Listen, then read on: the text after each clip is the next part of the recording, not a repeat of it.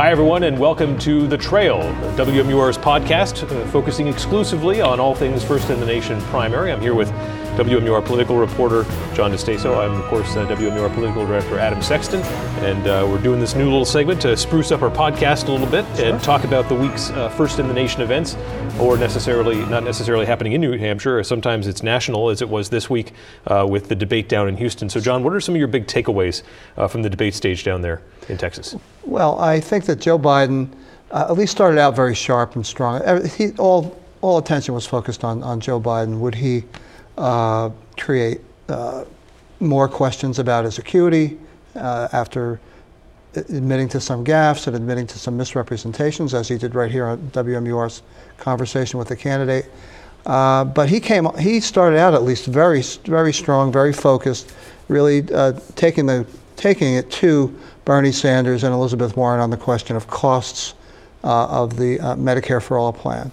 Biden came away overall okay. He had a strange answer with respect to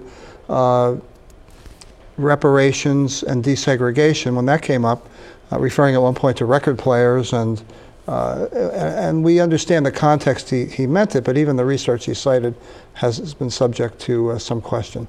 I think Biden came through it status quo. I don't know that he picked anything up. The same with Bernie and Elizabeth. I think there was no interaction between them, which surprised me. Beto O'Rourke had a great moment, I would say, for him, whether that when he talked about confiscating and mandatory buyback of the so-called assault rifles, using the terms "hell yes, we're going to take that back." They weren't supposed to curse, but I guess that was passable. So I think those were some of the key moments. Julian Castro, right? I know from my standpoint, I was sort of like, wow, he really attacked Biden early, and was that a little bit too strong too soon when he sort of referenced his age when he asked him if he had just forgotten what he said 2 minutes ago. Yeah, I had talked to some people and who were close watchers of the Democratic primary.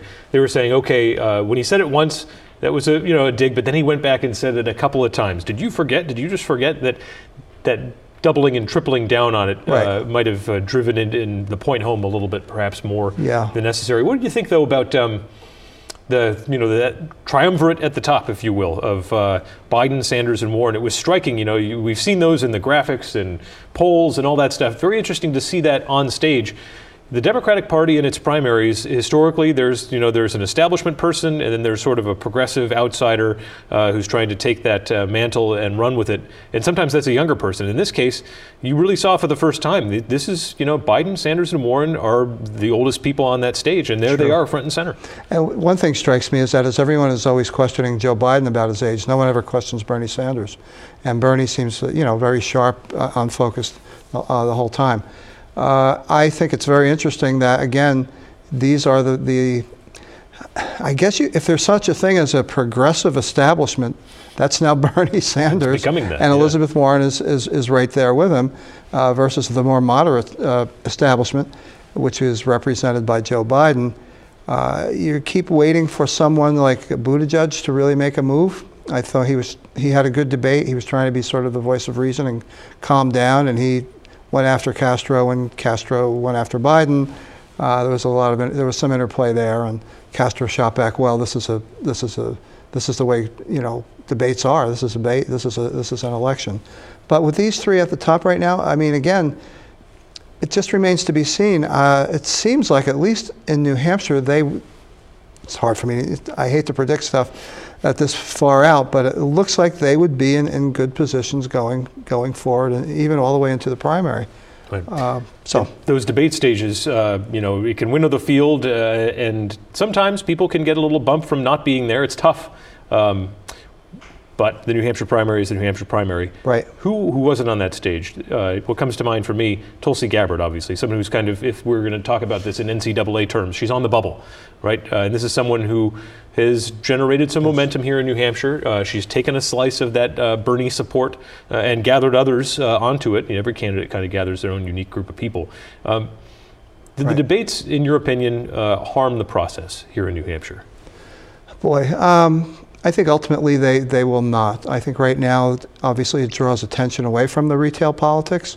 This is where we are sort of under a test. We were last time as well, if you remember, on the Republican side.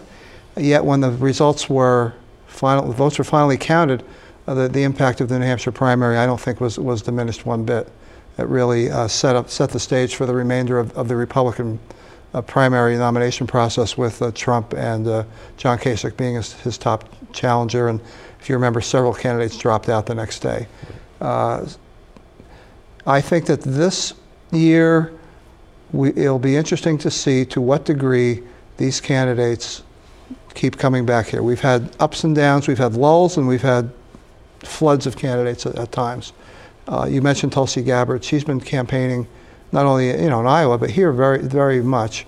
I think she is catching on to some degree. She is a veteran. There is a veteran presence in the state of New Hampshire.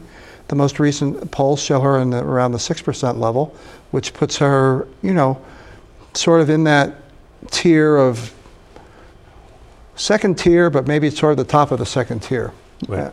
So. Right. And, we've mentioned this before, and it's worth mentioning again, the neighboring state candidate dynamic can never be underestimated in New Hampshire. That being that when you have a candidate running for president who comes from Vermont, Massachusetts, or Maine, you're probably going to see a decent amount of support and carryover and familiarity here in New Hampshire. Those candidates have never finished worse than second in New Hampshire. And this time we've got Moulton's gone, and of course Bill Weld's on the other side, but two, and they're at the top. So it's, every time that we see this sort of drought, if you will, of candidates not showing up, and they've showed up a lot, and New Hampshire, Iowa's 1 and New Hampshire's number 2, as it probably should be in terms of visits. But you look at that, and you have to say to yourself, if you're a candidate in that middle of the pack and you're looking for a place to break out, that ceiling is starting to build. It's not done, but that ceiling is starting to build over you of Warren and Sanders and whatever Biden has captured up there. It's going to be tough, especially with, again, those two leading neighboring state candidates for anybody to start to really break through those organizations. And I think what we'll begin to see will be sort of the expectations game starting to shape up, where there will be candidates, if this stays as it is, and as I said, there's every reason to think that it will, barring some major, gaffe by Bernie Sanders or Elizabeth Warren. You have the familiarity factor of Joe Biden. Generally, that kind of supersedes the neighbor effect. But who will be the winner of the non-neighbor, non-Biden primary? Right. Whatever number that turns out to be, is it fourth? Right, third, fourth, fifth. Can someone beat one of those three, perhaps? That would be something that, if you're spinning this from a campaign point of view, the following day, probably February 12th, right, the primary, tentatively the 11th, you're going to say, that's a win for us. Right. A surprise second place, a surprise first place, yeah, but a surprise second, even third, or place. fourth. Yes. That's going to be... and that could be where you see someone like a Tulsi Gabbard do well.